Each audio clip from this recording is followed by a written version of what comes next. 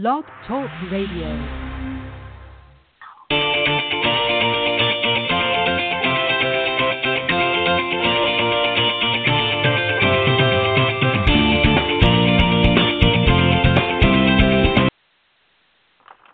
All right, I'm going to end the audio this evening. We're having a little bit of technical issues in the area with some inclement weather, and I think that's affecting the signal now. But anyways, good evening, everybody, and welcome to Golf Talk Live. I'm your host, Ted Odorico, and we've got a great show for you tonight.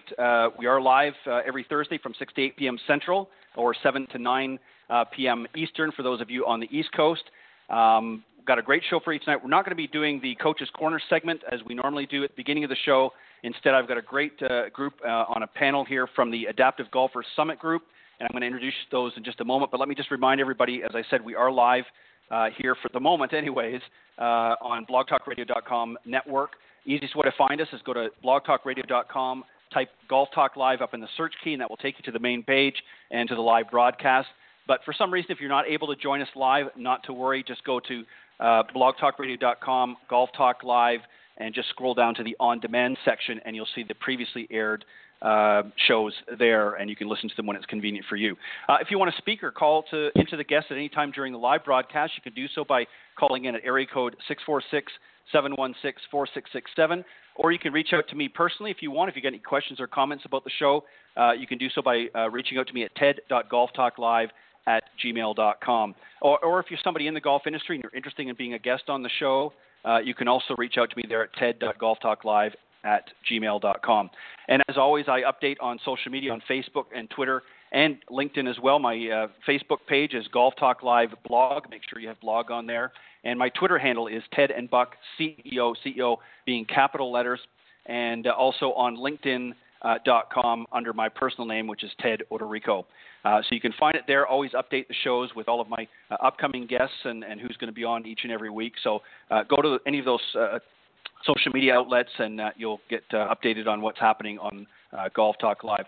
As I mentioned, we're not going to have Coach's Corner tonight, but we are going to have a very special group on this evening from the Adaptive Golfer Summit. Gianna Rojas is going to be joining us here in just a moment with a group of friends and business associates that she's put together in this summit. And as you may recall, a few weeks ago, Gianna was on with Cindy Miller and I, LPGA professional Cindy Miller and I, on the Women of Golf show on Tuesday morning from 9 to 10 a.m. Eastern. She was on a few weeks ago and sort of set the groundwork for tonight.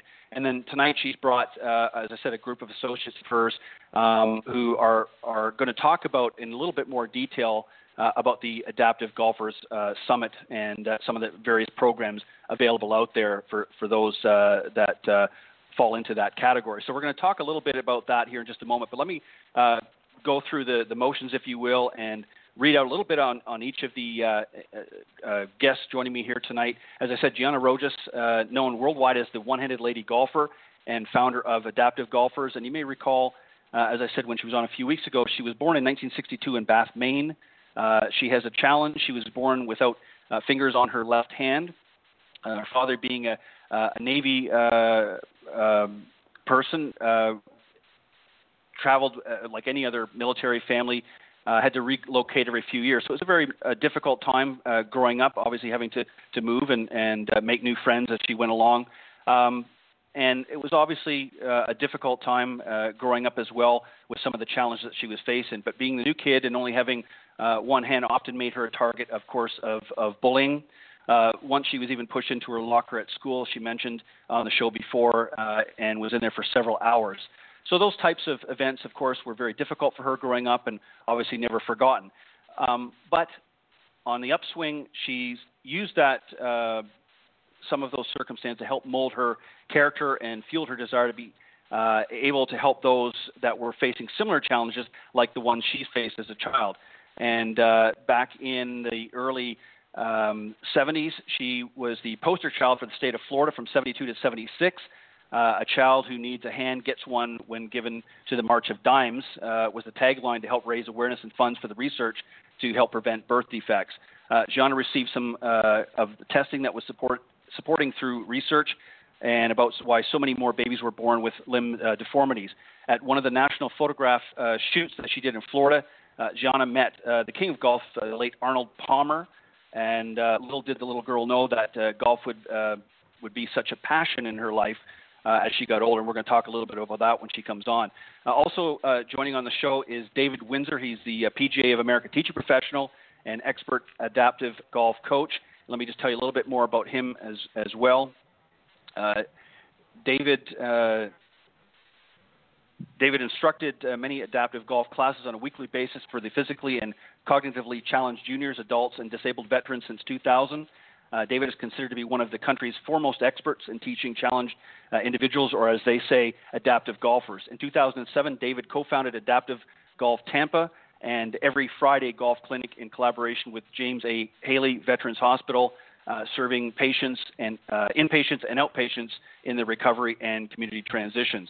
Also joining tonight on the panel is Roger Sack. He's played for the last several years. He's played golf and enjoyed it, and works as the Director of Sports and Recreation Advocacy for the Central Florida chapter of Paralyzed Veterans of America.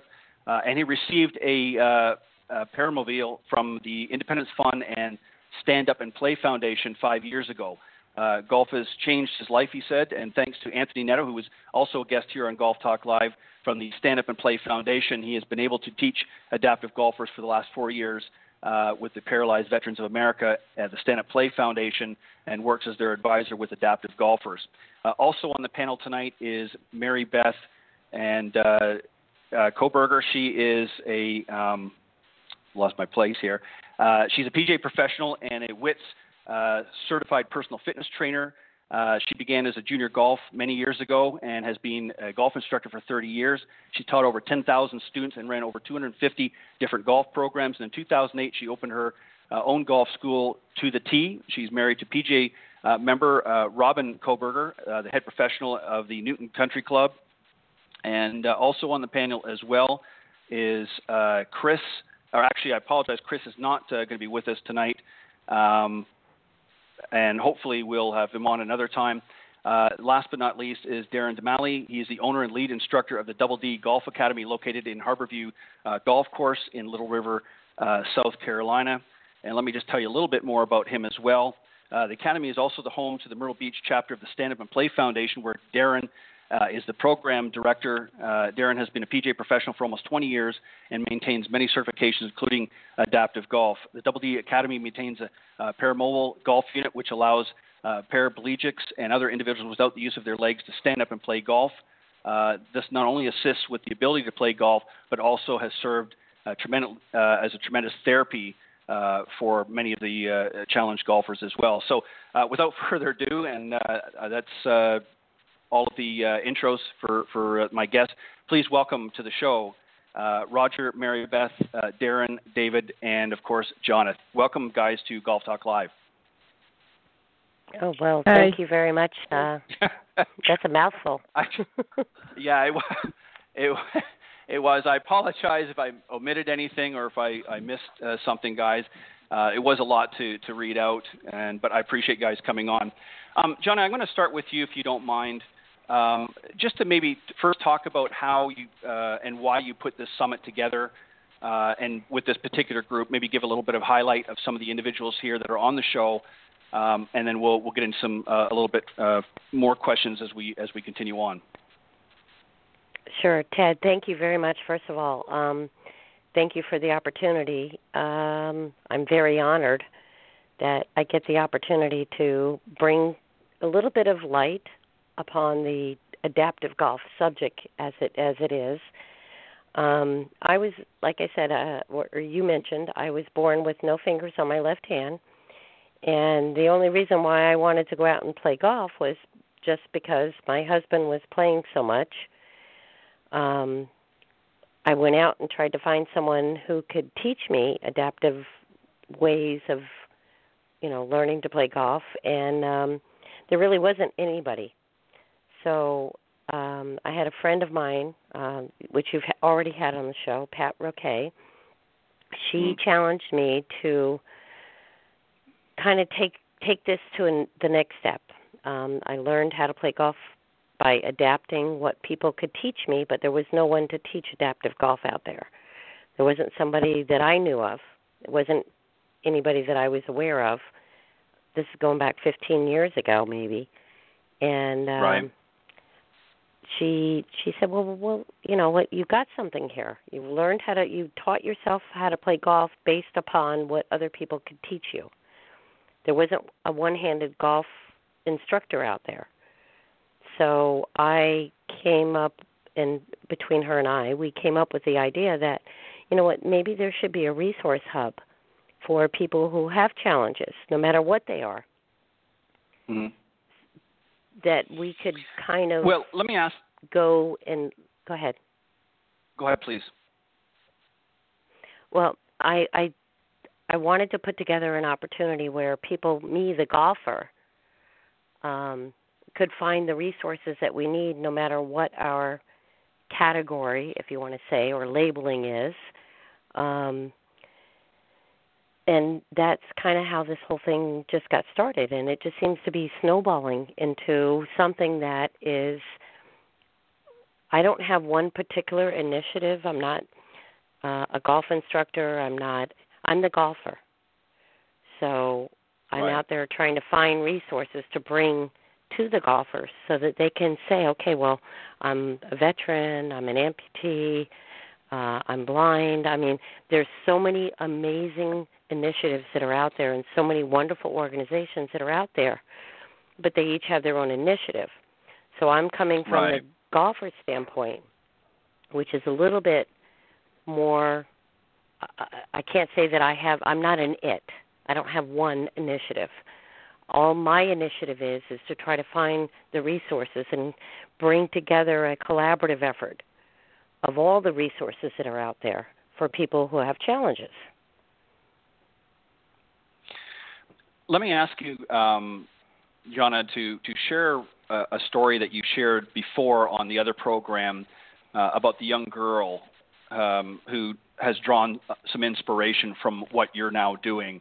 You had shared that with Cindy and I a few weeks ago. I'd really like you to share that story just to kind of put things in perspective a little bit for the audience. Okay. Well, I had the opportunity to speak at a golf expo up in Saratoga Springs, New York. And I arrived, wee hours of the late night, wee hours of the morning, the day before the expo started. And I was given a booth, and I was given the opportunity to speak. And we had some news people that came in to cover my stories the day that I got there.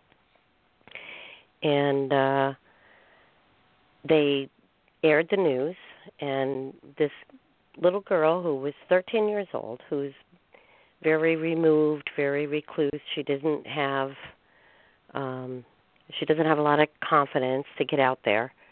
And the mother and her were watching the news this evening, and the girl saw me out there swinging a golf club because that's what they covered. And after the newscast was over, she said to her mom, she said, do you think maybe I can learn to play golf? And for me, I came in the next morning unbeknownst of what was going on. I didn't even get to see the newscast because they aired it before I even got out of the expo. And the next morning, this woman comes up and grabs me and hugs me, and she's shaking and crying, and she said, I have to tell you how much of an inspiration that you are. My daughter has less of an arm than what I have. I only have my fingers on my left hand missing. She's, I guess, above the elbow. Right. And she said that she's 13 years old, and she doesn't really have a lot of self-confidence. She doesn't put herself out there doesn't even want to get picked for the team because then she's not sure if she can even do that. So the fact that she saw me on the news and then told her mom, hey, do you think I can learn to do this, to me, just that's when I get my gift back, when that happens. Here's this little girl who has no confidence, and I was that 13-year-old girl. I got, like you mentioned earlier in the introduction, I got beat up, I got picked on. They call it bullying now.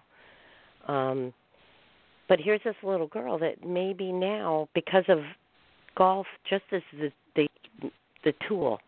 Not necessarily it's because of golf, but it's the tool to help her get out and be able to do something that everybody else is doing. She's included. She doesn't have to wait to get picked for the team because guess what? Those girls that are making fun of her are standing behind her going, oh, my God, this lady's hitting a golf ball or this girl's hitting a golf ball. So, it's when something like that happens, it's when I get my gift back. But I'm hoping that I can inspire a few more people that are sitting around thinking, well, you know what, I can't, but you can if you want to. And golf is just the tool, but it goes way far beyond that. It's improving the quality of life, and it's also giving back or regaining or instilling dignity and confidence for somebody like that 13-year-old girl that doesn't want to get out there thinking she's not going to get picked. Right, and as you pointed out, you want to about it. Sorry. Right. No, that's quite all right. Totally understandable. Obviously, you want to position yourself as a spokesperson, in that area to be able to foster and encourage other young girls and even other adults who may be faced with similar challenges that you have, and in some cases even more intense challenges, to know that there's still things for them that they can do in ways that golf has done for you. And Roger, I want to bring you into the conversation because, I had Anthony Neto, as I mentioned, here a few weeks back, and I know that you're very familiar with Anthony and you've worked with Anthony, but you obviously have your own challenges. I want you to talk a little bit about your challenges, just to give a perspective for the audience, and then talk about some of the things that you're doing and how you've been able to sort of get back into the game of golf through great foundations like the Stand Up Foundation, and how you're working through the Central Florida chapter for Paralyzed Veterans of America and some of the work that you're doing there. Roger? Yeah, a little over 25 years ago, I got hurt in the military, injured my neck, and it affected my extremities from the neck down to where I had weakness and a little strength in the right side. And so I've been in a wheelchair for 25 years now. But 10 years ago, I was invited to come out. Some friends were going to go play golf at a public course in West Virginia. And they said, hey, we're going to go play. Do you want to go? I guess you can ride along. I said, no, if I'm going to go, I'm going to play. I didn't really play golf, but I was going to figure out a way to play. So I found out that, one, they didn't have accessible carts. I had no concept of really how to hit a ball out of a chair, but it was challenging enough. I like challenges. So I would drag my chair beside the cart, transfer to the cart, hit the ball, and get back in. And if you transfer in and out of this cart for a long time, 18 holes, you're totally exhausted by the end of the time doing transfers in and out. About 5 years ago, I was introduced to the Paramobile, and through Stand Up and Play and the Independence Fund. And so one of the things that I found was this was a tool that gave me the ability to stand up and hit the ball properly, but also it eliminated my fatigue factor of having to transfer from one cart to the chair and back again. And it made golf fun. And a year after getting my carts, I had a stroke. But I loved playing golf. And golf became my rehab tool because I was a two-arm player and I was determined that I was going to play two-armed again. And through help from what I learned through Anthony and Stand Up and Play and some other professionals, going out and playing on a regular basis, and was the encouragement that I needed because I was out playing with other disabled veterans and non-veterans with my new disability, but continuing my love for golf.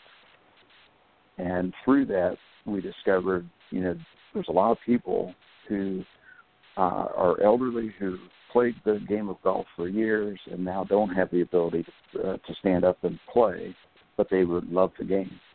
And we have people who are in rehab right now that have lost their opportunity to be able to be to find a tool to get them back into life and find a new enjoyment in life. And the third one was through golf, we realized that, golf had been, there were a lot of inaccessibilities. We didn't have enough trained adaptive golf instructors in the country. We didn't have enough adaptive golf equipment in the country as far as carts on courses around the country. And the attitudinal barriers, that are still there that the ADA, the Americans with Disabilities Act, addressed. So this was some of the tools that we found as a resource, being an advocate for veterans and non-veterans through adaptive golf, that has brought us to Gianna and adaptive golfers. It is a tool now that, we're increasing the numbers of adaptive golfers in golf instruction. We're increasing the awareness of having a good accessible course and the need for adaptive carts so that people don't get pressure sores and finding the right cart that suits the needs of that course. And taking some of the fears out of disabilities and putting abilities in people's minds in the golf world. Right, and Anthony had talked a lot about that as well when he was on the show a few weeks ago, and he talked about with the Paramobile how, as you just pointed out, relieved a lot of the pressure off of areas of the body that normally would have issues not being able to stand up, and that's why I think there's been such success with veterans like yourself. And by the way, thank you. Roger, for your service. It's always appreciated. Thank you. Folks in the military, all of the service that you give. Mary Beth and David, I want to bring you into the conversation because you are sort of on the other side of the spectrum. You're both golf professionals. You worked in the business for many, many years. And Mary Beth, I'm going to go ladies first, obviously, but I'm going to start with you. This is something that really has kind of not been in the forefront in the golf industry. I'm also a golf professional as well, and this is really an area that's fairly new, to the PGA and even the LPGA. And there's a lot of instructors, as Roger just mentioned out there, that are not certified adaptive golf instructors. And David, I'm going to get you to talk a little bit more about that in just a moment. But Mary Beth, talk about really, how new this is and what are some of the programs that are currently available through the golf profession. Okay. If any. There's not a lot. It is new. It's never really been tapped into before very much. I mean, they've had the veterans program, but nothing really structured for kids. So it's brand new, I think, in that way. But the things that are out there right now that I think we could do with the junior part of this is actually the classes that we already run and the leagues that we already run, the PGA Junior League, things like that, the camps is kind of encouraging that these children could be in these classes, and it would be good, for both them and the other kids. There's a lot, that both would get from this. To see, like Gianna said with herself, when that little girl saw her doing it with one hand, she was like, wow, then I can do this. Or a kid that maybe sees a kid doing something when they do have some sort of a disability and they're able to still do it. It might inspire them a little bit and make them realize, hey, these are, people just like us. And they may have to do it a little differently, but hey, they're still out here playing golf like we are. Yeah, so, and golf, as Roger pointed out, right, golf is very therapeutic. And Gianna, you have mentioned that as well, and as did Anthony when he was on the program a few weeks ago. David, I want to bring you in here as our active golfer coach. Now, you've sort of risen to the challenge, if you will, and have become certified in that. Talk to us a little bit how it differs from sort of traditional coaching and what's sort of involved in becoming an adaptive golf coach. Hey, that's a great question. Good one there, Ted. And yes, and I know you're an experienced coach. The way it looks, you're involved with the USGTF. Is that right? Yes. Yeah. So I know when you're approaching a student, or they're more or less approaching you looking for a lesson. It's really up to us to find out a few different things from a student's learning style, their expectations, and in this case, when we're dealing with folks from with all different abilities, we want to find out what those exactly are and what might be holding them back. If they're have a weakness on a left side or right side, balance disorder, you name it. You want to be able to build rapport with that student, and it's not just, hey, let's help your golf swing. It's individual first. It's the person first, and it's that relationship building. And once that's there, you can cover a lot of ground in a short period of time. So with David, one of the things that. No, go ahead. No, go. Sorry, I wasn't sure if you. No, please finish your thought. I thought you had stopped, so I wanted to ask you a follow-up question. But go ahead, please continue. Oh, I can stop and go anytime.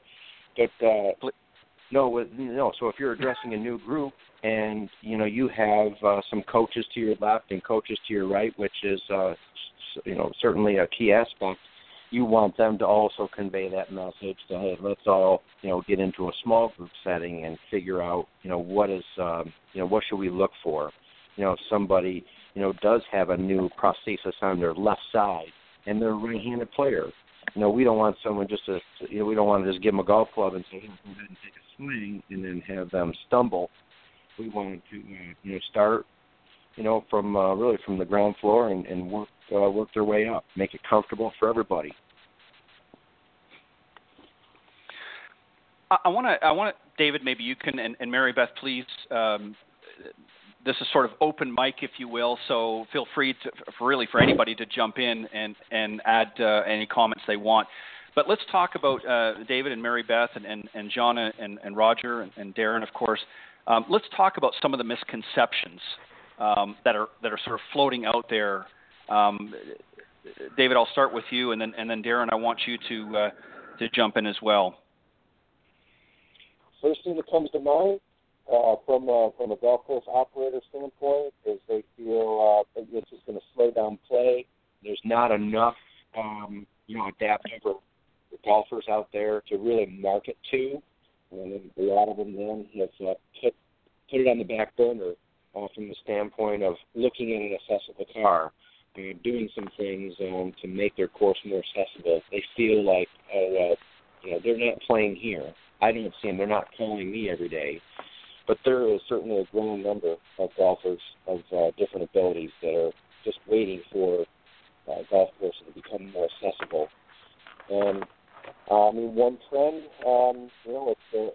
it's moving from the back burner to the front burner quite quickly, and that's the United States Golf Association moving ahead to scheduling a national initiative for disabled golf tournament in 2020, and they are now examining programs across the country, which between the panel that you have on with us tonight, know quite a bit about, and they're looking to really make a surge to really find this population, and we're going to soon see even more coming out of the woodwork to play. So we can combat against those hesitations and those misconceptions. I can come up with an answer for those, but I'll let someone else chime in.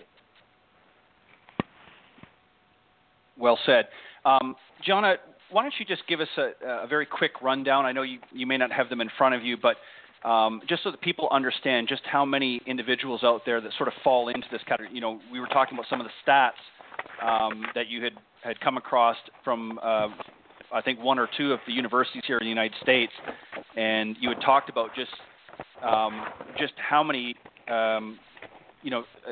challenged individuals there are here just in the United States alone, many of whom that obviously could very well have access to golf if the golfing community would just sort of open their arms, if you will, and be a little bit more assertive. And Mary Beth and Darren, I want to get you to talk about that as well. But just talk about some of the numbers, if you wouldn't mind, Jonna. Well, actually, because you just mentioned that, I'm actually looking for those numbers right now. But, I mean, they were astounding numbers. I remember when we talked, Cindy Miller was totally flabbergasted by the amount of numbers of people that have challenges.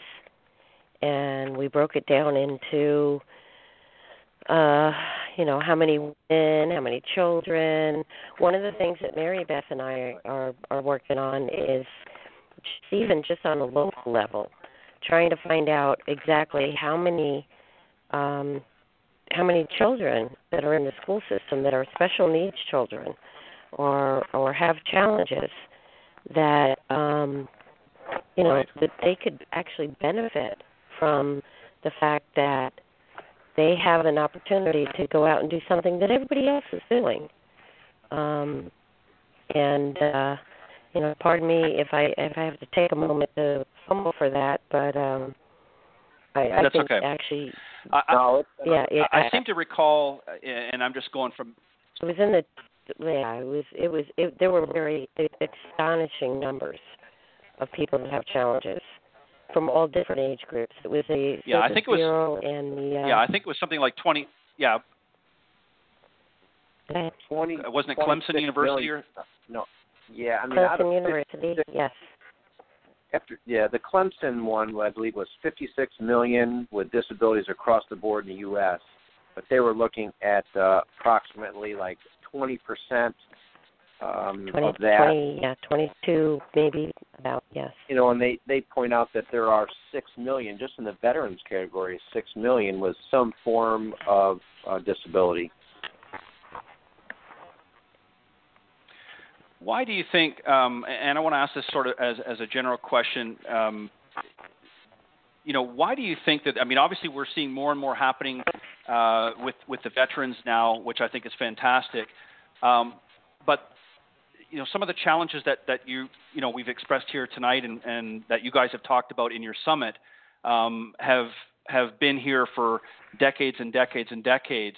And I don't know whether there's any, I guess one answer, but it seems to me that you would think that golf being as therapeutic as it is for so many people, and Jonna, we've talked about this, golf really mimics life in so many ways. Some of the challenges that we face out in the golf course are very, but I guess I'm kind of dumbfounded when I think about this as an industry that's been around as long as it has, David and Mary Beth and Darren, being in the golf industry as well, that why has the industry been so slow to adapt themselves to this particular need? I mean, it's not like it just sort of, like a puff of smoke happened here, today. It's something that's been around for a long, long time. And with so many other industries that have adapted and businesses that have adapted, I'm just kind of confused as to why it's taken so long, do you think? Is there any thoughts or comments that you guys want to make as to why maybe the golf industry has sort of been slow out of the gate on this one? Okay. Well, part of it, I think, the first golf is very traditional, and people think of it as one set, kind of this is how it is. But also, I think the equipment, I don't think most people, including myself till a little while back, were, aware that there's special equipment that you can use that can help people that have different, issues going on, that make it a lot easier. And, so that's one of the big things. And then earlier someone had also said, I think most people feel like, they're going to slow us down. But I saw at the summit that is not the case. That's definitely not the case. So I think those two things, are big factors. Ted, Darren DeMaile here. I want to just chime in a little bit about that. And sure. The way that I look at it is that golf, at least to me and a lot of people, is an elitist sport. Like, it doesn't take much to get a basketball and go to a basketball court and shoot hoops. or go to a tennis court and get a tennis racket and play some tennis. But golf, it's a different story. You have to pay a greens fee. You have to have equipment. There's a lot that goes on when you go to play golf. So it gets expensive at some point, right? So I think that's definitely a barrier for a lot of people. Right. Yeah, that's definitely. You're right. That's a great point, because that is a hurdle, I think. Even if you don't have some of the adaptive challenges that we've been talking about. I hear that with everyday folk that would love to play golf, but it's just not as accessible as one might think. And it has been traditionally considered to be sort of an elitist sport, and now there have been certainly some barriers have broken down over the years with the onslaught of players like Tiger Woods, who've opened doors for a lot of people, and many of the great ladies on the LPGA that are working tirelessly, Cindy Miller being one of them, Kathy Whitworth, and some of the other senior ladies that have really helped pave the way. So there has been some doors that have opened, but this is an area, and Gianna, you and I have talked about this on the phone off air at some length, that there's really an opportunity here, I think, for the golf industry to really step up and say, they're always talking about growing the game, but they seem to be going after the same demographic. Well, here's a demographic that really, with the exceptions of the panel here tonight, that are obviously, and this is the reason you put the summit together, has fallen through the cracks. And, I'm, I guess for lack of better words, a man of action, and I believe that, you can talk about it, and you can talk about it, and you can talk about it, and, you guys here have obviously put your words into action by doing different things. So I want to give each of you an opportunity, and I'm going to go down the list. We'll start with David, and then Mary Beth, and then Darren as our golf professionals here. Just talk about some of the programs that are currently, adaptive programs that are currently available. David? Yes, sir. Just to follow up on our last topic of, why, we missing the boat on, on some of the marketing and all that. I just always refer to that quote from Thomas Edison where opportunity is easily missed because it's dressed like overalls and looks like work. And that's right. Usually a lot to do with it because people don't specifically, in a lot of arenas, they don't market to folks with challenges because maybe they're just not quite either confident, they don't have the equipment, they're not prepared, and if they don't feel prepared, then they're not going to promote. But we are shifting that. We believe that more ground is being covered. And what we specialize in from my association, and whether it be my Adaptive Golf Association or our coaching academy, where we're providing that resource so we can explore more program development, which will lead into that question of what's going on, which I hope you set aside at least another 90 minutes to cover that category. But with what we do and how we feel that we're a valuable resource to Gianna's group, to her expansion, north and south from New Jersey to Myrtle Beach, what we provide to the PGA of America for our Department of Veterans Affairs sports grant program, several other communities across the country that we've worked with since 2007 to help them really expand and connect their community with consistent programming. That's the coach training and getting folks more confident, really enhancing that confidence level. So then golf professionals or just golfers that are passionate about the game that want to help others, they know that there's something very powerful in it, whether it be physical, mental, cognitive, that socialization. It's all there and then some, and it's just all in all elevating the accessibility aspect of it for more individuals to say, hey, look at that. I can do that. If he can do that or she can do that, let me in there. I'm going to get to that clinic and give it a shot. So it really helps people go beyond that risk-taking point, and hopefully we can get them engaged. And golly, it's all about developing their passion for the game and letting it expand. Right. Right. Mary Beth, I want you to chime in a little bit as well. Some of the things that Okay. that you're doing, and go ahead. Well, one of the things that that Gianna and I have been reaching out to the PGA about their junior league. Like, I run a junior league, but getting it more known that this is an opportunity for anybody, or even making it, adapting it so that it is available to everybody. We also talked about getting, an adaptive drive, pitch, and putt. They have the National Drive, Pitch, and Putt, making so that can also work. Those are two areas that would get awareness and give, these kids things that they, like you said, they could see that they could do it by watching it, the other kids doing it, but they could also then get involved. So those are currently two of the areas that we were working on that are kind of bigger, that'll get out there more nationally.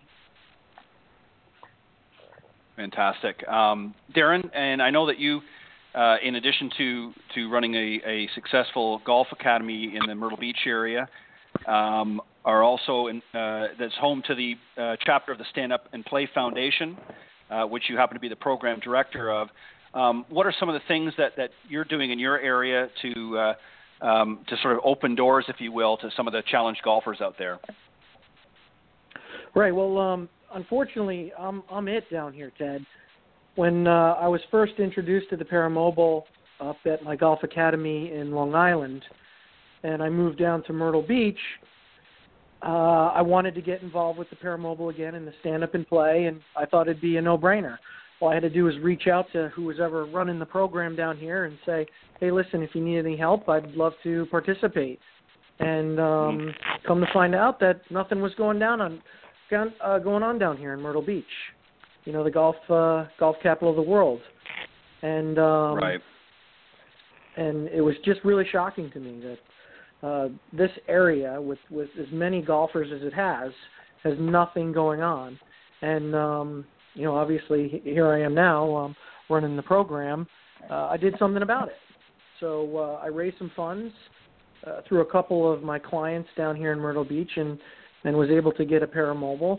And now my golf academy is the only one in Myrtle Beach to have one available for anybody who wants to use it. And you've obviously, had the opportunity to use it. And what's been some of the feedback that you've had thus far? Right. So one of the I've had quite a few people come through the program, and one of the greatest things that's happened so far is a gentleman came and used the unit, and he was a very, very accomplished golfer. Played in a U.S. Open when he was younger. Wow. And lost both of his legs above the knee, and never thought he'd be able to play golf again. And saw an article that was about the Stand Up and Play and my efforts down here in Myrtle Beach, and then decided to drop by the Golf Academy and ask some questions about the Paramobile. And I said, you know what, I'm going to change your life. Why don't you come next week? And, of course, he did, and had a great time, really enjoyed it. You could see it in his eyes. And about 2 weeks later, I got a phone call from his physical therapist, and he's like, Darren, what'd you do? I'm like, what do you mean? He's like, Charlie's life has been considerably altered. I'm like, I put him, did this, we hit some golf balls. He's like, you can't imagine the therapy that it did for him. So right. The director of the physical therapy program they're now going to do a big commercial on the physical therapy and the Paramobile and golf as a therapy down here in Myrtle Beach, and hopefully spread the word that the Paramobile is available for people to use, and people like Charlie will be able to have that kind of therapy. That's fantastic. This is one of the things that really I found very interesting. As I mentioned earlier, I had Anthony Netto from Stand Up Stand Up and Play Foundation on the show, and he talked about some similar stories. And Roger, I want to get you back into the conversation. I haven't forgotten about you, I promise. And I'd like for you to maybe give a little bit of it when you're kind of juggling 5 or 6 around. I'm trying to give everybody a fair shake here, so I apologize. But Roger, you have a very unique situation because you're in that category, much like Gianna is. Obviously your situation is a little bit different than hers, but you've had the same experience both personally and worked with some of the other veterans. How satisfying is it, obviously for yourself, but for some of the other veterans that you've had come through your programs and through your facility that have been able to get back out on the golf course that maybe once played and maybe then gave it up because they thought with some of the challenges they were faced with, they were never going to be able to play again, and you've now sort of reopened that door again. What's been some of the feedback that you've received? And tell us a little bit about, again, how it's really helped you. The Stand Up and Play Foundation partnered with the Paralyzed Veterans of America in doing a Paralympic training in West Virginia. So we brought over some therapists from the VA, and we had a veteran who had been a paraplegic for 33 years. 33 years ago was the last time that he stood. And he grew up in the country, works on a farm, does a little bit of everything, hunts and fish. But he never played. He has friends that play golf, but he's never played golf. So we brought him and the therapist out. The therapist had a chance to sit and experience what it was like to play in a paramobile, to learn how to teach from a paramobile. And then we brought in some veterans to come for them to teach. So this gentleman came, and we put him in the paramobile, and a lot of the things we discussed at the summit were physical.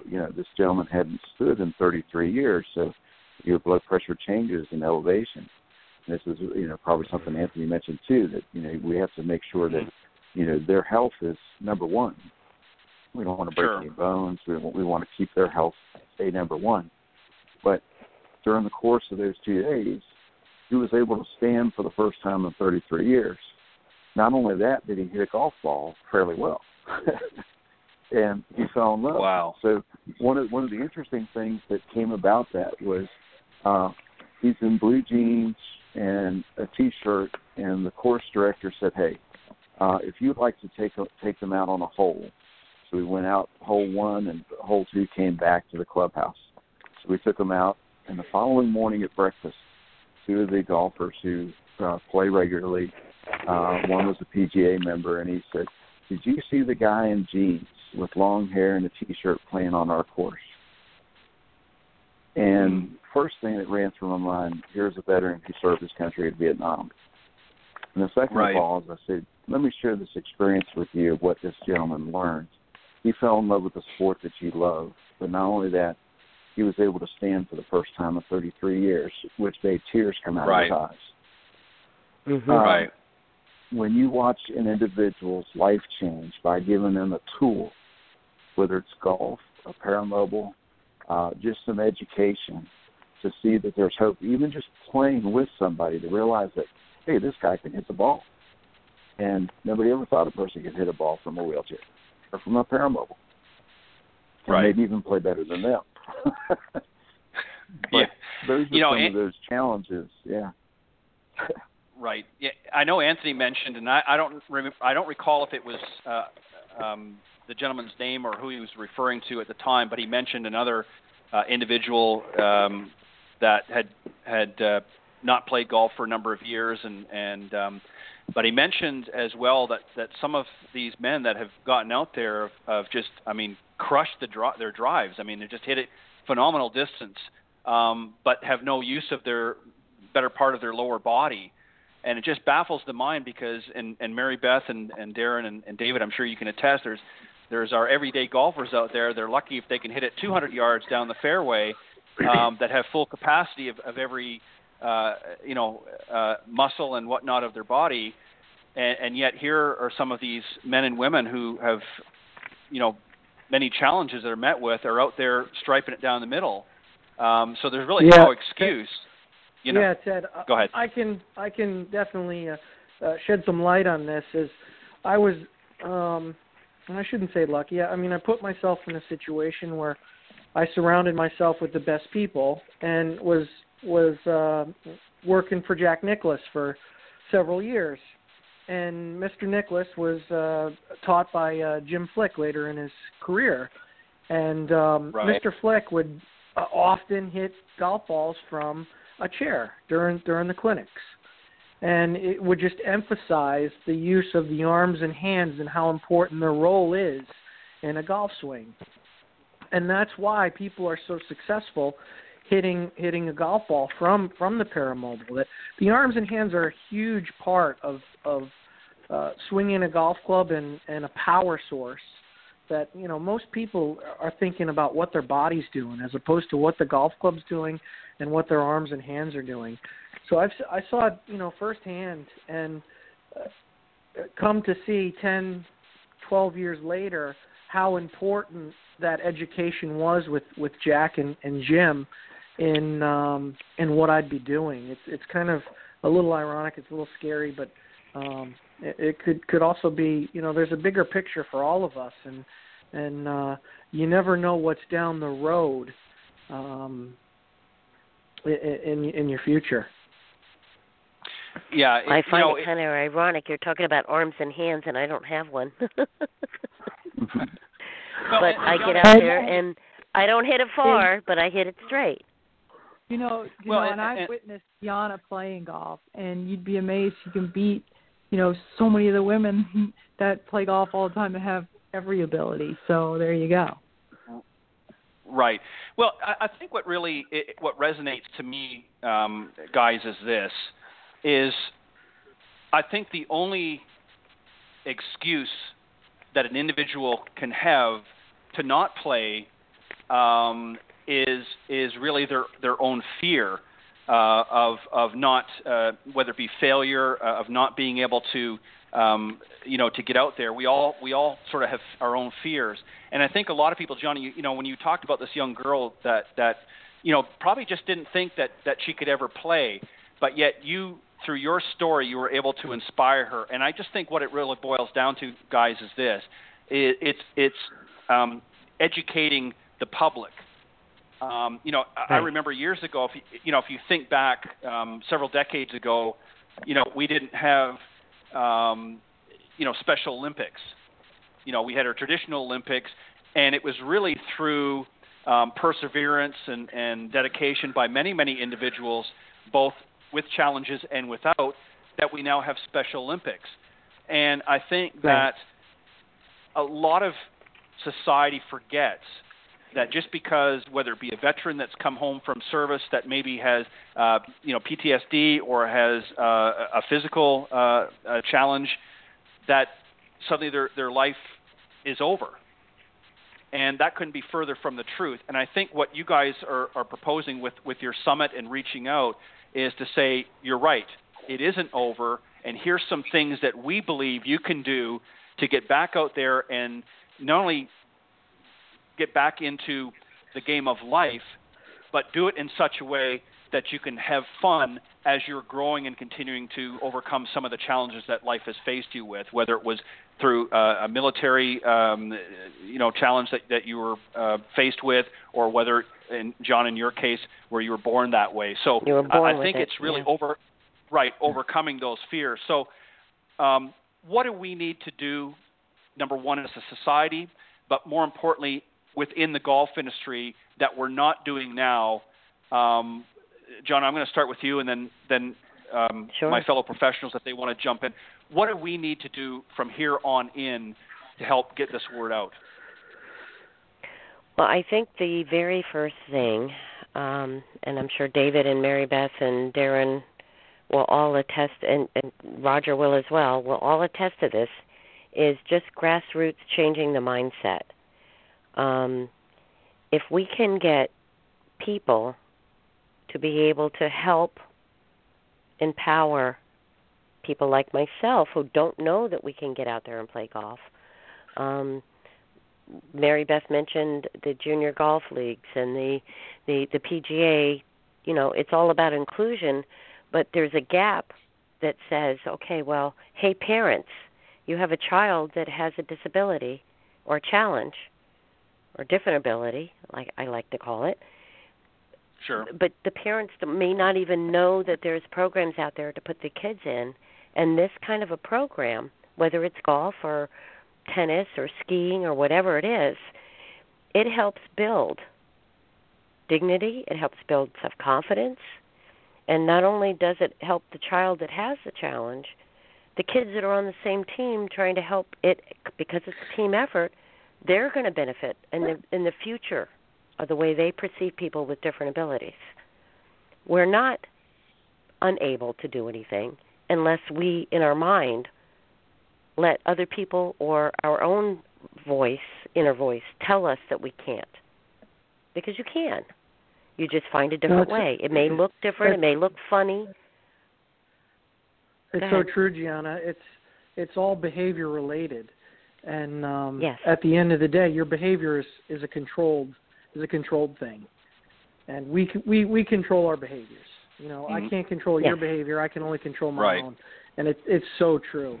And with controlled behavior becomes habit, and that's where people kind of fall into that category where things don't change. You know, habits are things that have been going on for years and years and years. They don't come overnight, and it's tough to change those.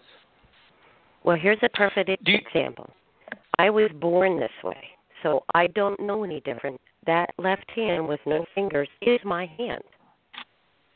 Right. If I'm someone who has lost it during my life, if you give me your left hand, I will have the same challenge for you losing it than I would getting one. Right. It's just the way that I'm wired. It's the way that I'm wired when I'm born. Same way when people have amputee situations, for whatever reasons, they have what they call phantom pains. They think they still have a hand. My hand still hurts because you don't have a hand. It's the way you're wired when you're born, and number one. And number two, it's the way that you, in your mind, accept whatever is going on. So if you can overcome yourself and say, okay, well, all right, I don't have a hand. I trust me, as an 8-year-old little girl sitting on Arnold Palmer's lap, I would have never thought I was going to be playing golf, much less now inspiring other people that have challenges to get out and play golf. But it's all up into your mind. And like Darren said, it's behavioral. If you're trained to think that, oh, well, I can't do that, or people are telling you you can't do that, it's up to you how you're going to receive that. Personally, I take it as a challenge. Yeah, well, and I think that's the biggest thing with and that's what I see with champion golfers or people who really succeed in life to people who almost succeed. You know, that they accept the challenge, right? They want the challenge. They want the ball in the last 30 seconds. So kudos to you, Joe. Yeah, well said. And you're right. And I think there's a certain ignorance that and again, I don't mean that in a derogatory way, but I just think a naivete maybe that some people have is things that they don't understand. You know, from somebody who maybe isn't faced with a challenge, they don't understand those challenges that you, Gianna, or Roger, and many of the others out there that are facing with. And Roger, I want to ask you one other question here that, again, because you work with a lot of veterans, you're not only just seeing the physical challenges that some of these veterans and military personnel that have come back from various deployments, but many of them come back as well with PTSD, which is a whole different sort of kettle of fish, if you will. And I know just through talking with Gianna and others that part of therapy has also seen a bit of an uptick with golf, correct? Absolutely. You know, it is hard to get back into being around large groups, large sounds, you know, opening up to another person. And, you know, still, I mean, brain injuries are everybody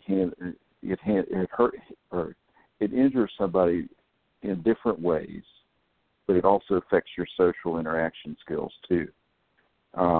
you're still a soldier and you're 24/7 ready, but your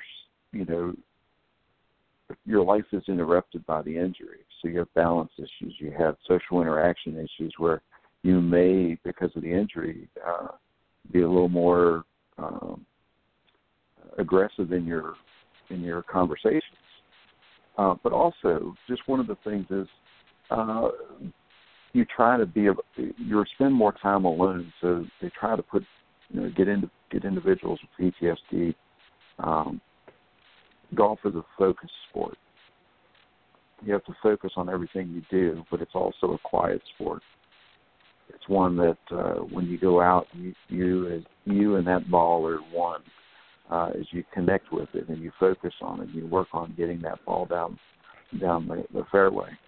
But it is also one that you partner other veterans together where they start opening up and they start realizing their social skills once again. And also getting over their physical limitations, helping them open up some of the wounds that maybe they haven't opened up before. And Roger, I have a question for you. Sure. I have a student with post-traumatic stress, and one of the things that happens is that once we start to hit some golf balls and we get into a groove, or he gets into a groove of maybe 5 or 6 good ones, he starts to wander with his brain because he's so used to looking over his shoulder. He's so used to having to think about some other things, and he loses focus on the task at hand. Is that something that kind of goes through your brain as well when you're hitting balls on the range? Absolutely. I mean, your brain is constantly, like I said, 24/7 ready. That no matter what the circumstances, you're always looking at things around you. You're observant to everything around.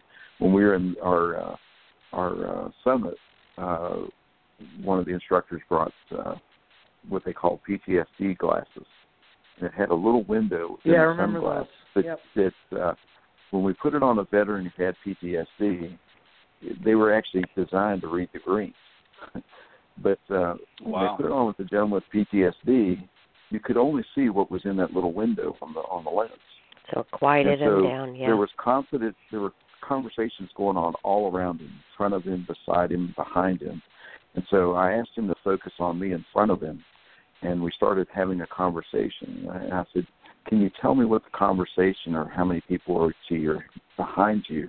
And they weren't far behind, but they were having a conversation. Because he couldn't see it, and he was focused on me, he was oblivious to the conversation behind him because of that narrowing of vision. And so it was we found out that was a very helpful tool, and they've done some research with that. But that is one that, it's also just changing up your routine, knowing that that's going to happen. Change up your routine, maybe change a club or change to something different as a challenge that'll help keep him focused. He won't know that, but you will. Yeah, Roger, that was exactly what I was going to say is, traditionally when somebody's out on the practice tee, not necessarily through a lesson, but just to themselves, and I'm sure my fellow professionals can attest to this, we often see sort of the raking of the golf ball and hitting one after another, and it's almost, a continual repetition. Not necessarily the best way to practice, by the way, but many golfers do that. And I think obviously, and Roger, correct me if I'm not down the right track here, but I can see an opportunity for somebody that does have that challenge of PTS to not have that continual flow of practice, maybe have it interrupted and do it in stages. In other words, maybe hit 2 or 3 golf balls and then have that attention misdirected somewhere else, maybe in a conversation, and then go back with a new club or something else. But that sort of taking away from that routine, would that also, do you think, be effective? Absolutely. I mean, changing the routine, keeping the focus. He's there to have fun and relax.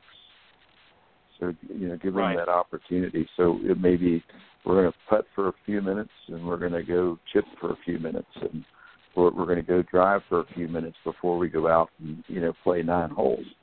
But give them some challenges that are worth even changing direction on flags. So if you're on the driving range, we're going to change from driving to chipping, but we're going to make a game out of this to let them change their focus and direction. Ted, I wanted to also just go back to your previous question about changing, what do we see things changing in the industry? And one, you brought up Special Olympics. A lot of the disability groups, veterans and non-veterans, and kudos to everybody who's been out there, Special Olympics and, SMGA and other organizations have been teaching adaptive golf for a number of years. We've just never collaboratively come together as we did with the summit to put all those teaching tools together to be able to come up with a unified means of education. So learning from each different disability group on how they teach and putting that all into one as far as an educational tool. Also bringing, groups together. We have veterans who have golf tournaments. We have non-veteran groups doing golf tournaments.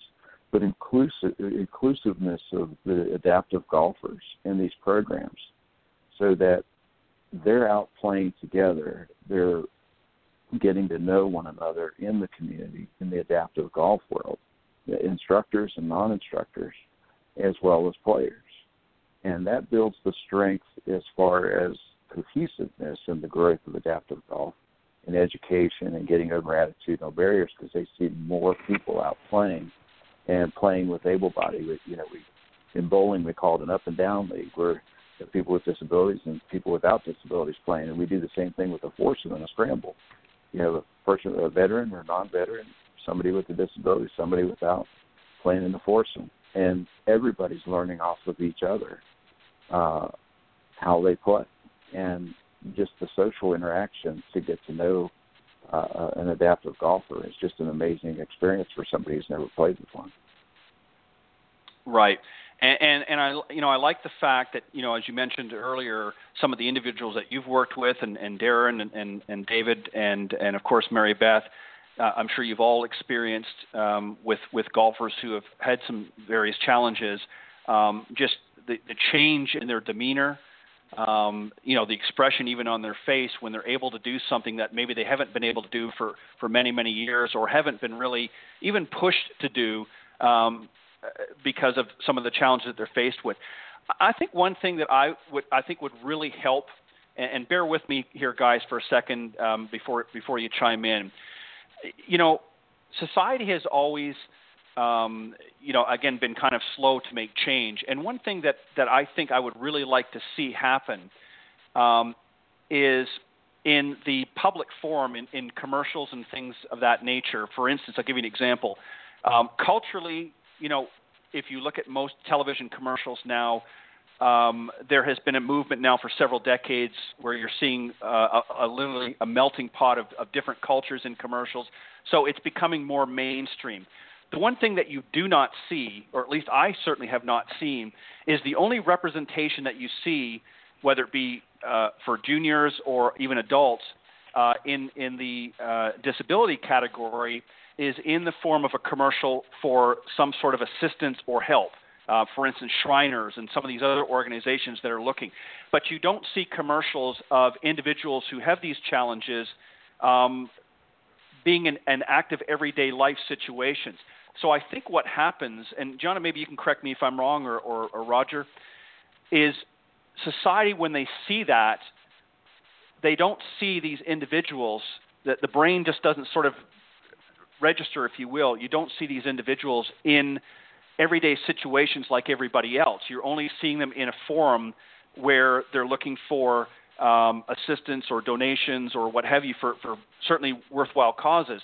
So I wonder that if maybe the golf industry and other industries as well was to tackle that issue and say, let's start showcasing some of the veterans out there playing golf and doing some of the different activities, I think people would start to see not just those that don't have challenges, but those that do have challenges say, hey, I can do that. If that gentleman can do that in a paramobile, why can't I do? Would you agree with that? Well, I am raising my hand over here. Go ahead, Roger, you first, and then I'm going to chime in. actually, in the last 5 years, probably a little more than that, we've seen an increase in commercials. Toyota put out a commercial, I believe it was last year, with a person in a wheelchair playing basketball. Right. We've had, Murder Ball, which is quad rugby. Right. And some of our U.S., our Paralympian athletes are starting to become more and more involved in commercials these days. But like you said, Right. I mean, outside of the Paralympic athletes, I mean, we're starting to see a little bit more in television and commercials with persons with disabilities. A lot of the time it's just persons in chairs. But yes, I would say yes and no. Yes, it can always be an increase of various disabilities in these commercials for sure, without being a plea for money. Because these are everyday people, and they have good causes, don't get me wrong. But right. in an everyday commercial, that would be an advantageous tool to bring the attitudes into check and education into check. It's changing a mindset is what it is. Well, that's exactly, I guess, was the point that I was going for, and I want to. I think that society, when it sort of falls into the mainstream way of thinking, are more receptive to follow with that changes. Anytime that there's a major social change or policy change, it'll start slowly, but then you'll start to see it sort of interweave in societal issues. And I think this is something that really, and Roger, as you mentioned, I do recall that commercial that Toyota did put out, and there are certain signs of it, but I think it's something that, the golf industry as well, it could be more engaging in. And I think that,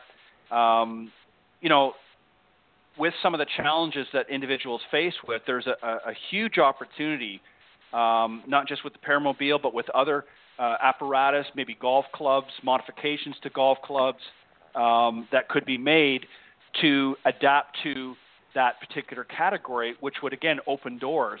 And I think that you're certainly going to see it happen, but like I said in the opening remarks, it's a very slow process. So this is something I think that obviously is going to happen over time, but it's going to take groups like yourselves to be active and engaging out in the various communities. So going back to the question I asked a few moments ago is, Gianna and obviously the others are welcome to add in as well. What's the next step? What's the current state of your adaptive golf mission, and what's next for the summit? Well, one of the things that I see, again, we're going to go back to what Roger was just talking about, and the question that you asked is awareness. We have a lot of grassroots foundation to build first. Talking about not seeing people with different abilities out there doing all of these wonderful things that everybody else is doing. Right. It's still slow to come, like you said. It's still slow to come, but it's coming. I think I recall a weightlifting Doritos commercial, and all you saw was this little girl watching, and they didn't. I think it might, correct me if I'm wrong, it might have been one of the Super Bowl commercials last year that didn't air, but it aired this year. Mm-hmm. And there's this little girl watching these guys with no arms, no legs. They're in the gym, they're working out, and you don't realize it until they cut back to her that she is in the same boat. Right. Same thing with Mary Beth and I. We had an opportunity to be on a call with the PGA Junior Golf League. They tout that they're all about inclusion, but the inclusion is gender and racial, not necessarily ability. And that's where I think I even mentioned I had an opportunity at the PGA Merchandise Show to talk to some people about junior golf on stage and said, hey, well, you guys are talking about inclusion and diversity, but what do you your commercial, your PSA, your 30-second spot is just showing kids out there playing, not necessarily whether it's a gender or a racial thing, but you're not showing the kid that's in the wheelchair to do this. So that's where I feel that one of those, start when they're young. We're going to help them build confidence, because I already know. I wish I had known this when I was younger. Sure. But here I am, 54 years old with grandchildren and children, and I was always the scapegoat. I was always the pick on. No kid should feel like they're different, no matter what their challenges are. So if we can help bring that into light, that will help change the mindset for the future. So those kids that are on the team with that kid that has a challenge are now going to have a different perception of the rest of their life and their future and how they perceive people with different abilities. So we got to start at the grassroots. We got to start. I hate to say it, but I think that's not a golf thing. That's just a plain old society thing. Because in my generation, I got picked on. They're not picking on the kid in the wheelchair now, although they may be in a different way, but not the way that I went through. Right. So if we can change that, then we can help shape the future for this.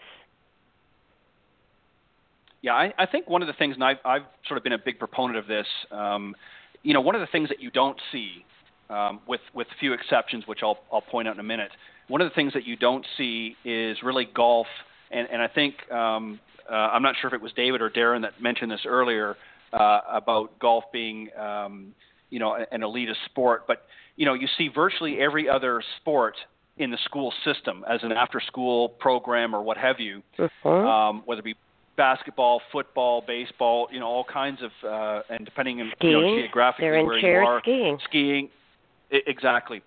But you don't see golf, with the exception of, some high school and certainly collegiate level.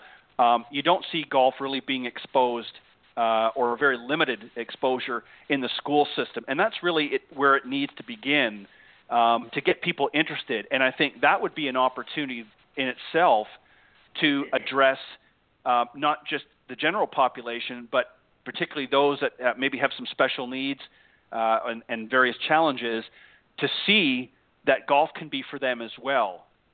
They don't necessarily have to play on the PGA Tour or LPGA Tour if they don't wish. Just be to the best of your potential. But that it's available to them. And like you said, until much later in life, and through their own initiative or somebody else's egging on, they're not even aware that they can be exposed to it. So I think that would be another target that I would personally like to see happen, is golf being more engaging into the school systems in some fashion. And I know there are some programs out there across the nation, Mary Beth. And Ted, one of the programs I'm doing right now, excuse me, is called Golf Squad. Just being down here in Myrtle Beach, I'm trying to get my name out there, and I'm trying to be as interactive as possible. And one of the things I'm doing is Golf Squad, and they are in all of the schools down here, whether it's the elementary school or the middle school. And I actually just started last week, and it's definitely gets a lot of kids, at least in the Myrtle Beach area. Now, when I was living up in New York, I'd never heard of Golf Squad, didn't know what it was. Maybe it's just down this area, but that's one of the things I'm doing. And I do think that we are starting to get into the school systems. I don't know the statistics. Right.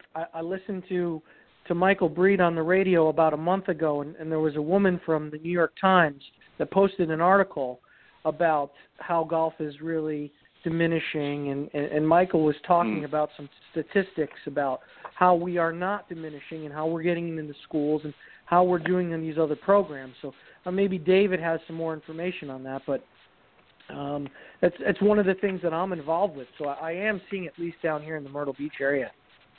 Yeah, I would say too in New Jersey.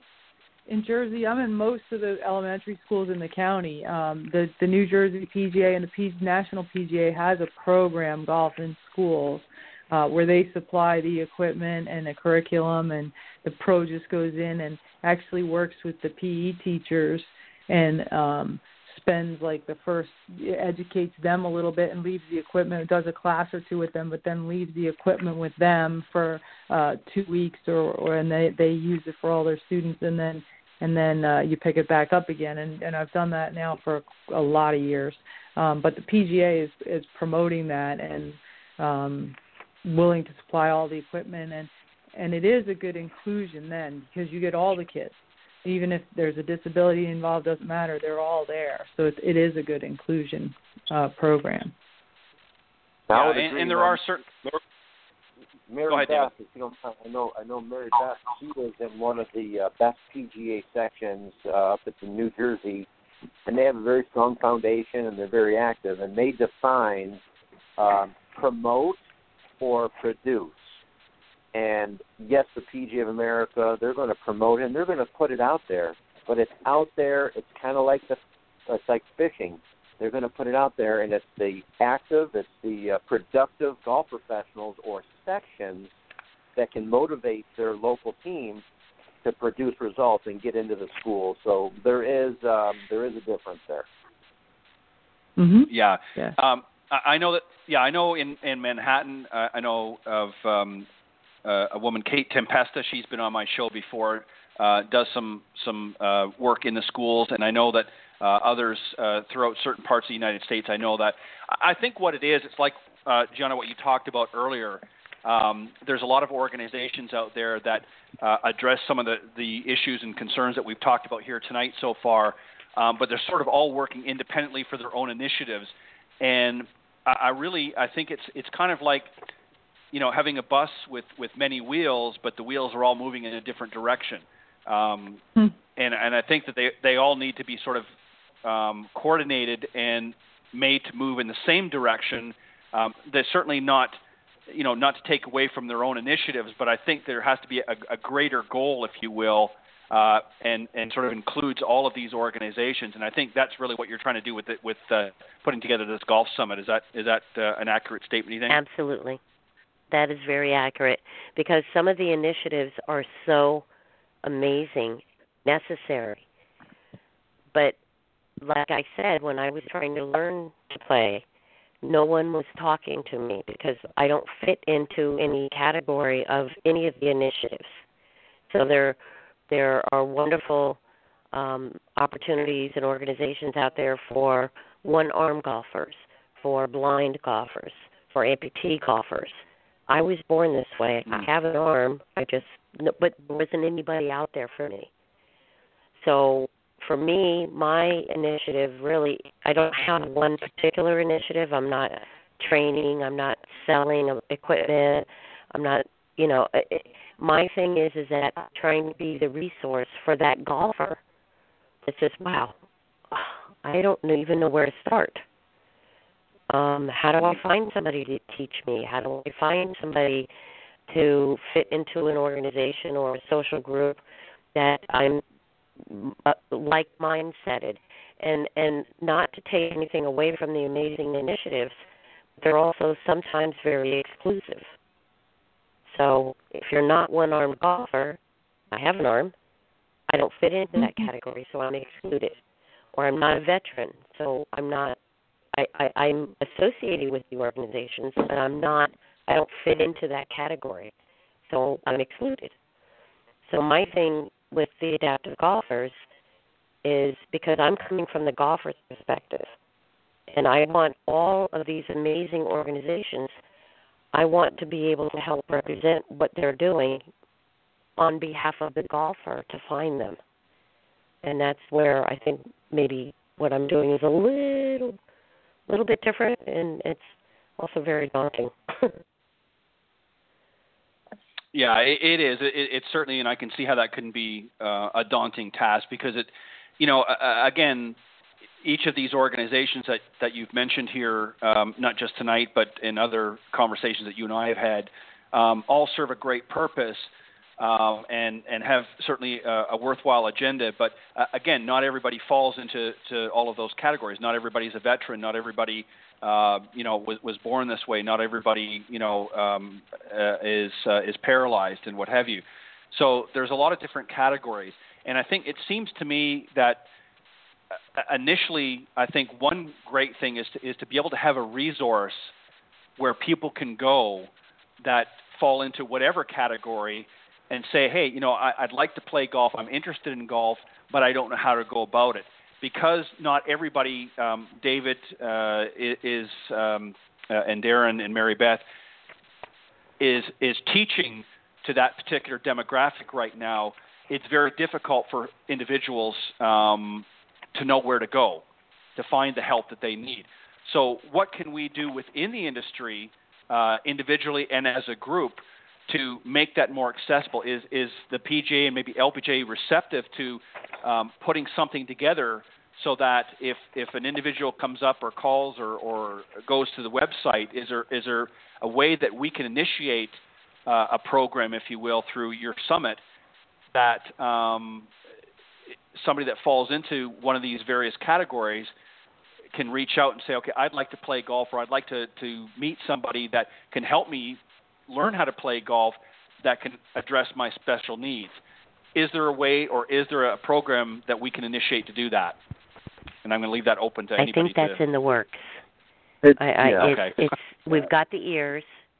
We have the ears. There's a lot of information that is being shared, and I don't think we're there yet, but that is definitely one of the sites in the near future to have, like, for instance, if somebody wants to find an instructor in their local area that's a PGA certified instructor, they type in their zip code, blah, blah, blah. They find a local place. But maybe there's an intake where they have to say, okay, well, I have this challenge, I have this challenge. Maybe it's a little self-assessment that has to do before they match somebody that can help them. And if we don't have people to send the golfers to, which is what David and the whole summit thing is about, is training the trainers. So we have people out there that can train people that have challenges, how to get out on the golf course. And even if it's just to the driving range, but just there has to be the grassroots part of it first. So it's a little bit of a, like I said, it's a little daunting. This isn't going to happen overnight, but this is a start. Right. David, let me ask you. David can chime in too. There are some platforms there for someone to do that and go by state or go by zip code and things. And we link through it through our Adaptive Golf Association page, which is just adaptivegolf.org. There's a place to find coaches.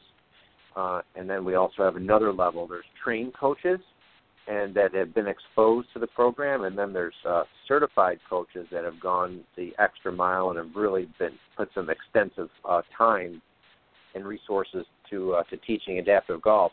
But if you go right to National Alliance of Accessible Golf, there's a resource page there.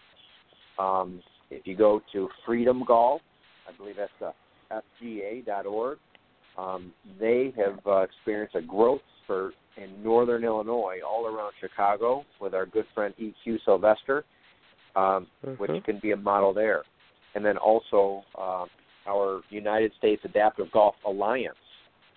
So just in the search bar of adaptive golf, find a coach, something like that through Google, a few of these sites are going to pop up, and with a little navigation, someone should be able to find something close to them.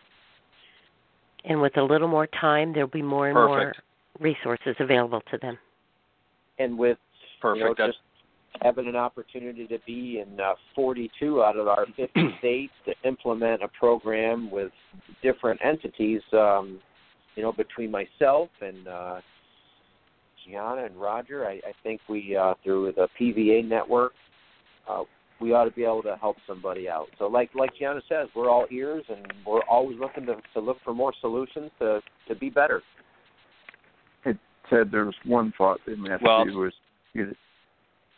was there are some of us with disabilities who play golf who would actually like to go down the PGA route to become certified coaches and instructors. And that was one of the reasons that the summit was important to me, because there are people who play who would like to become certified coaches and instructors to be able to teach. and there is not a direct means through PGA or LPGA, USGA to get there to do just that in their curriculum. So that's another tool that needs to be developed over time, and those are great resources that Dave mentioned. If I can just add one more thing to that, Roger. Yeah, no, you're exactly As I right. mentioned, go ahead. As I mentioned earlier, I didn't have anybody. I couldn't find anybody to teach me how to play golf one-handed. Right. I could only go to the local instructor that has two hands and has been teaching people and hasn't really had the exposure or the training to teach somebody like myself. And we just had to learn the way they were teaching, and then I had to adapt it. So, like Roger said, having someone who's in a wheelchair looking for how to play golf to be able to be taught by somebody who's in a wheelchair, it gives I don't want to take anything away from anybody else, but it gives an awful lot more validity to it than, trying to find someone. Same thing with myself. If I found a one-handed teacher, I would have been all over it because they already have been through it. And not, again, I don't mean so true, any Gianna. disrespect, but... No, so true. It's like, and here's the way I don't look at mean it. disrespect to you guys with two hands. No, not at all. Here's the way I look at it. It's putting yourself in the arena, right? Think of a PGA Tour player, right? They have been put into the arena. They know what it's like. I will never understand what it's like for Roger. I will never understand what it's like for you. You will never understand what it's like for me. So being put in the arena, so to say, is a completely different ballgame. And only people who have been put in the arena, so to say, can understand that. And it makes so much sense. That's why David's program is so awesome. David's program is awesome because he brings a prosthetic leg. You will be on one leg, hitting from a prosthetic leg with a patch over your eye or blindfold on, or because he gives you that opportunity to feel what it feels like. He puts you in the arena. Yep. Right. And that's one of the programs that again, that's what this whole summit is about, is trying to get that experience transferred down so that those trainers, those teachers, the PGA teaching professionals, the rehabilitative specialists, they can kind of, in their best way, relate to what that person that they're teaching is going through and have some kind of feeling. I do that with when I go out and speak at golf expos, I make it interactive. I say, okay, well, who are the golfers in the room? And they're the first people to put their hands up. All right, come here a minute. Sure. I'm going to put a patch on you. I'm going to give you a club, and I'm going to make you stand on one leg, maybe kneel on a chair and swing one-armed, and tell me how that feels. Tell the group, the people that I'm presenting to, tell them how that feels different than what you do on a normal day to go out and play golf. So well unless said. you're there, it's very difficult. So, Ted, you also being a Navy veteran, thank you, sir. Yes. Yes, sir. Thank you.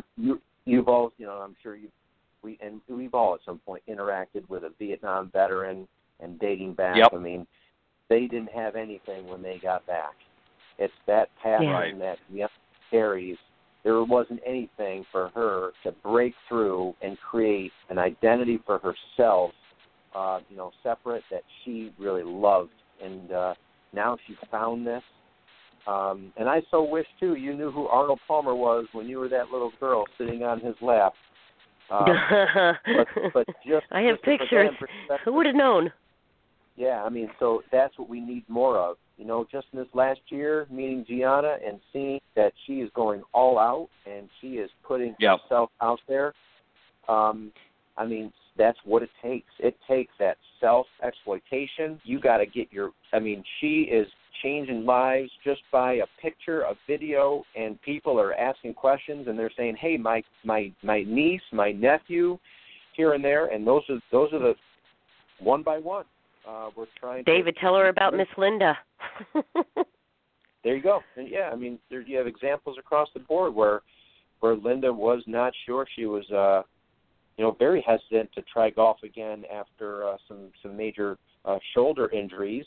And she linked up at the forum at the summit down in December, and she got talking with Gianna and then Mary Beth, and it was just about building rapport and saying, hey, let's start from here. Let's go with what's comfortable.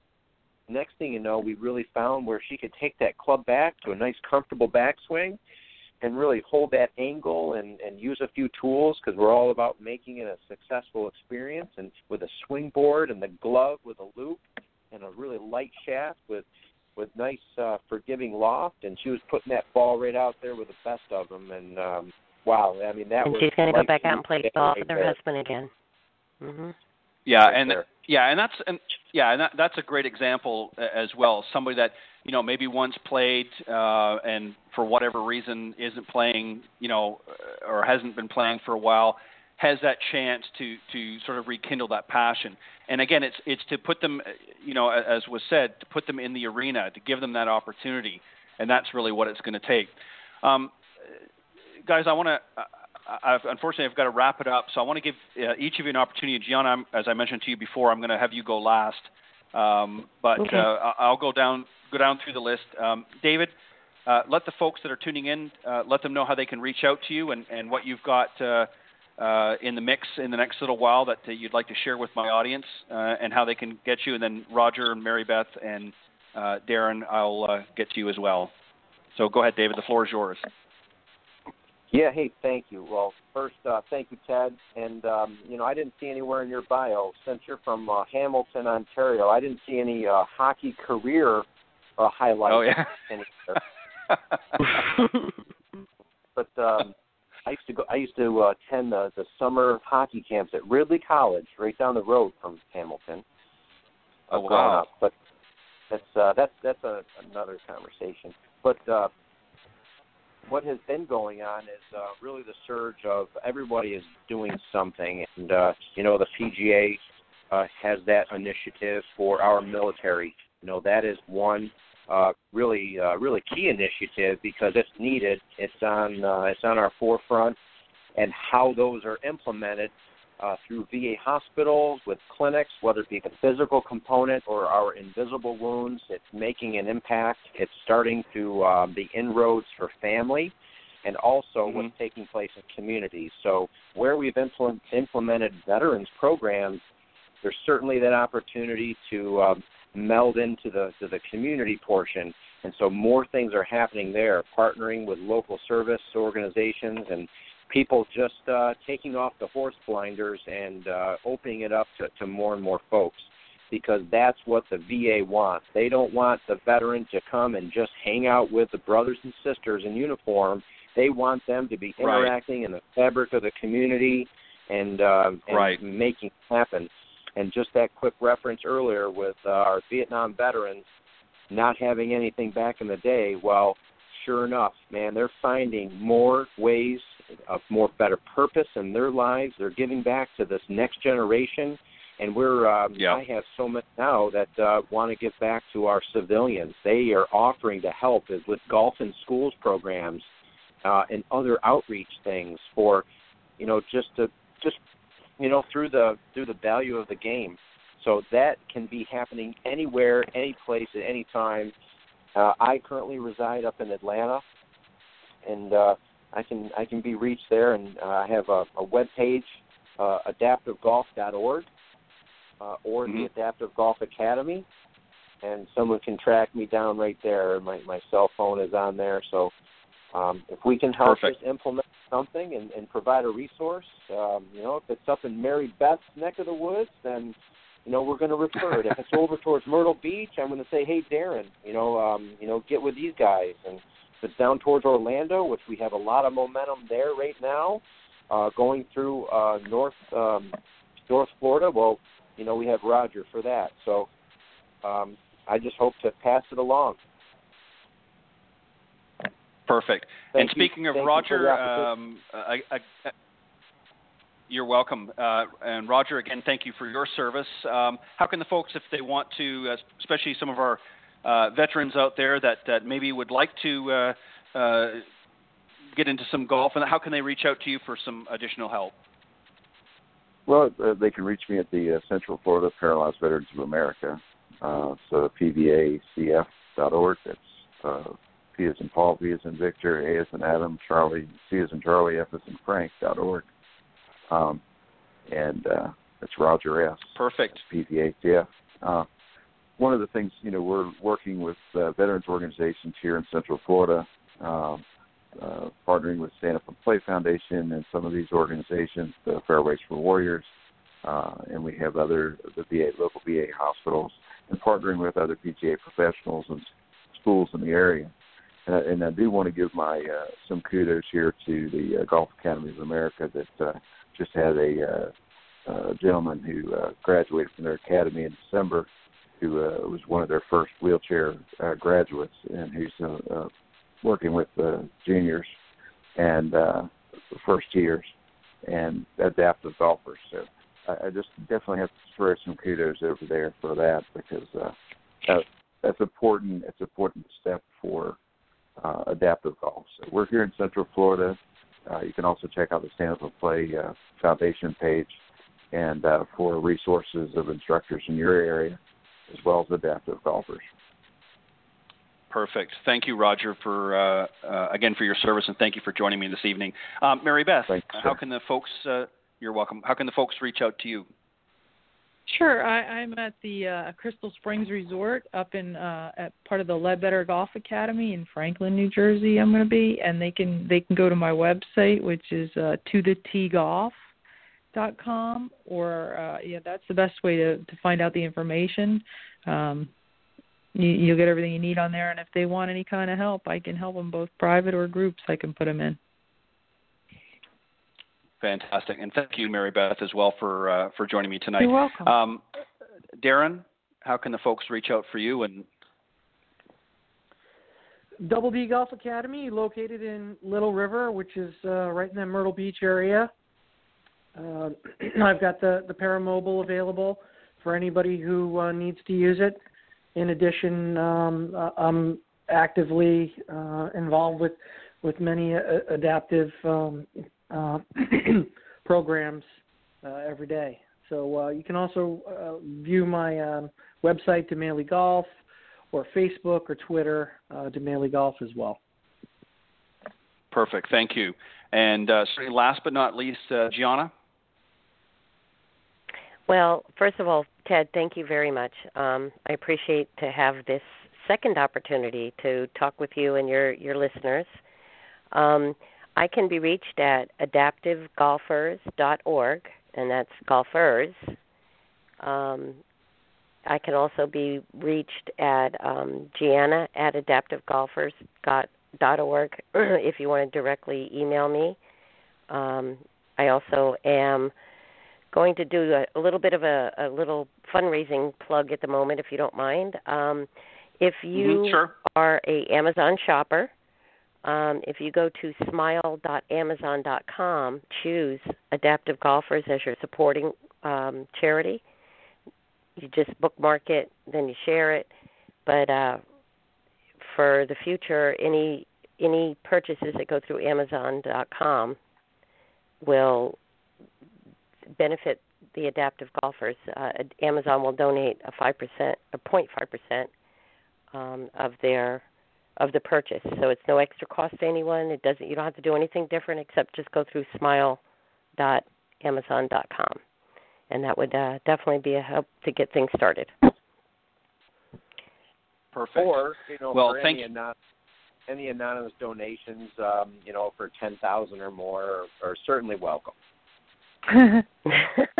That too. Yep. Could definitely use some seed funding. I agree.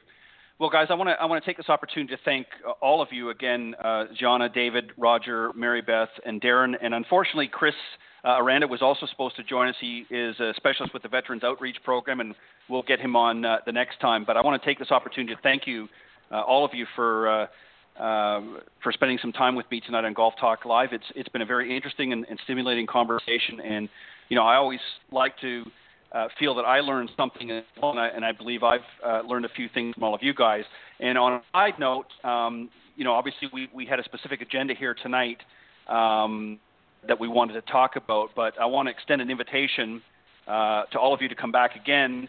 But also to Darren, Mary Beth, and David. I believe if you don't have Jonathan, my email address, I would like to have you guys permanently as my special guest to talk a little bit more about golf in general, about each of your facilities and your teaching and so forth. So I like to obviously showcase my fellow golf professionals on the show as well. So in addition to tonight, you guys are welcome to come back, and Roger as well. I would like to have you come back on a separate. Maybe we can talk a little bit more about the veterans and that. And we'll try to get Chris on here on a future show as well. And John, I think it would be interesting maybe later on in the year, have a group back again, maybe for an update and talk about some things as more development happens. Maybe we can have some additional conversation a little bit later in the year. How about that? Absolutely. And I know that we've also talked a little bit about talking about actual products and equipment that can help out too. So keep listening for that. To be continued. Sounds good. Well, again, Gianna, David, Roger, Mary Beth, and Darren, thank you very much again for joining me tonight in Golf Talk. I truly have enjoyed it, and I know the listeners will enjoy it as well. And much continued success for all of you, and keep up the hard work. And please feel free to reach out to me anytime if there's anything that I can do to help. I think it's a great thing that you're all doing, and I think that the more that we can all work together and strive to, open doors for those that maybe don't realize those doors are there. And I think that's how you grow the game, by opening those doors for those that maybe haven't had the opportunity, or maybe did at one time and maybe need to have that door opened again. So let's continue to work together. And as I said, Gianna, I'll have you guys back again maybe a little bit later on in the season as more developments come through, but and get an update, okay? Thank you so much. Thank you very much for the opportunity too. And it's like I said, it's a collaborative effort, and the more opportunities we have to talk about this, the more awareness will be there, and the more motion will happen. Perfect. Okay, guys. Again, thank you very much for joining me tonight on Golf Talk Live. It's been a pleasure, and I look forward to the next time. Have a great evening, everybody. Thank you. All right, thank you. Thank you. Thanks. Good night. Bye. All right, good night. Okay, that was my very special guests from the Adaptive Golfer Summit Group, Gianna Rojas, David Windsor, and Roger Sack, Mary Beth Koberger, and Darren Damali. Great individuals, certainly for putting a lot of great efforts into helping some of those that face both emotional and physical challenges out there, introducing to this great game, and as it was mentioned earlier, using it in some cases as a rehabilitation tool for those that maybe have had some difficult challenges along the way. I want to take this opportunity to also thank all of the listeners for faithfully tuning in each and every week. I try to keep things interesting, and by bringing some interesting guests on the show that have something a little bit different. It's not all about how to fix the slice and how to hit better golf shots, although that's a certainly primary function here on the show as well. But I think topics like we discussed tonight, the Adaptive Golfers Summit, I think it's important that we share this information with as many people as we can. There are literally and we didn't get into all the facts and the figures and the numbers tonight, unfortunately, but there are literally millions of individuals, even just here in the United States, that fall into these various categories that we're talking about tonight, whether it be some wounded veterans or in Gianna's case that were born with some disadvantages or challenges. And, they want to be active in the communities as well. And particularly many of them would probably love to play golf. And it's our responsibility as golf professionals and human beings to make that available for them as well. So, again, thanks to all the listeners worldwide for faithfully tuning into Golf Talk Live each week. And I do truly have a great amount of pleasure and enjoyment of having a number of highly talented coaches, teaching professionals, authors, entrepreneurs, and just great people like tonight's guests stop by. And it's really through their participation and guest appearances that have helped make Golf Talk Live a first-class show. Special thank you to some of the sponsors and supporters of the show, Mr. Jonathan Laird from South Coast Golf Guide. Go to southcoastgolfguide.com, and you can check out some of the great courses that are here in the southeastern part of the United States. If you're interested, you can go to southcoastgolfguide.com, and you can actually request a copy if you're not down here in the south at the moment, but maybe you're planning on making a trip here, whether it be Florida, Georgia, Florida or Alabama, Louisiana, Mississippi, and even right over to Texas. If you're coming into some of these southern states and you're looking to play some great golf, you can actually request a copy of the guide be sent to you. Otherwise, you can just come down, and most of the major condos and many of the golf courses here in the area, and Edwin Watts and some of the other golf shops are carrying a copy of the guide. So whether you get one sent to you or whether you pick one up when you're down here, make sure you go to southcoastgolfguide.com and check it out. My good friend, Mr. Jonathan Laird, will take very good care of you. Thank you to Meredith Kirk as well from Meredith Kirk Golf. Nikki and Tiffany Litherland, thank you for all of your help and support in spreading the word of the show. Mr. Bernie Pinder, the owner and founder of Ontic Golf, thank you, Bernie, for all of your continued support over the years. Mr. Sean Kelly from linkedgolfers.com, and, of course, my good friend, Mr. Peter Doyle from Doyle Golf Solutions over in Ireland. Thank you, Peter, for all of your continued support. And I will be back next Thursday with another round of Coach's Corner. We'll be coming back next Thursday, plus another interesting guest. So, again, thank you to all of my guests this evening, and thank you to the listeners for tuning in. God bless everybody. Have a great weekend, and I'll see you next week right here on Golf Talk Live.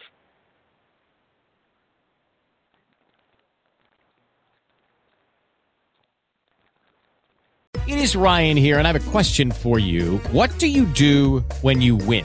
Like, are you a fist pumper, a woo-hooer, a hand clapper, a high fiver? I kind of like the high five, but if you want to hone in on those winning moves, check out Chumba Casino. At ChumbaCasino.com, choose from hundreds of social casino-style games for your chance to redeem serious cash prizes. There are new game releases weekly, plus free daily bonuses, so don't wait. Start having the most fun ever at ChumbaCasino.com. No purchase necessary. VGW Group. Void where prohibited by law. See terms and conditions. 18+.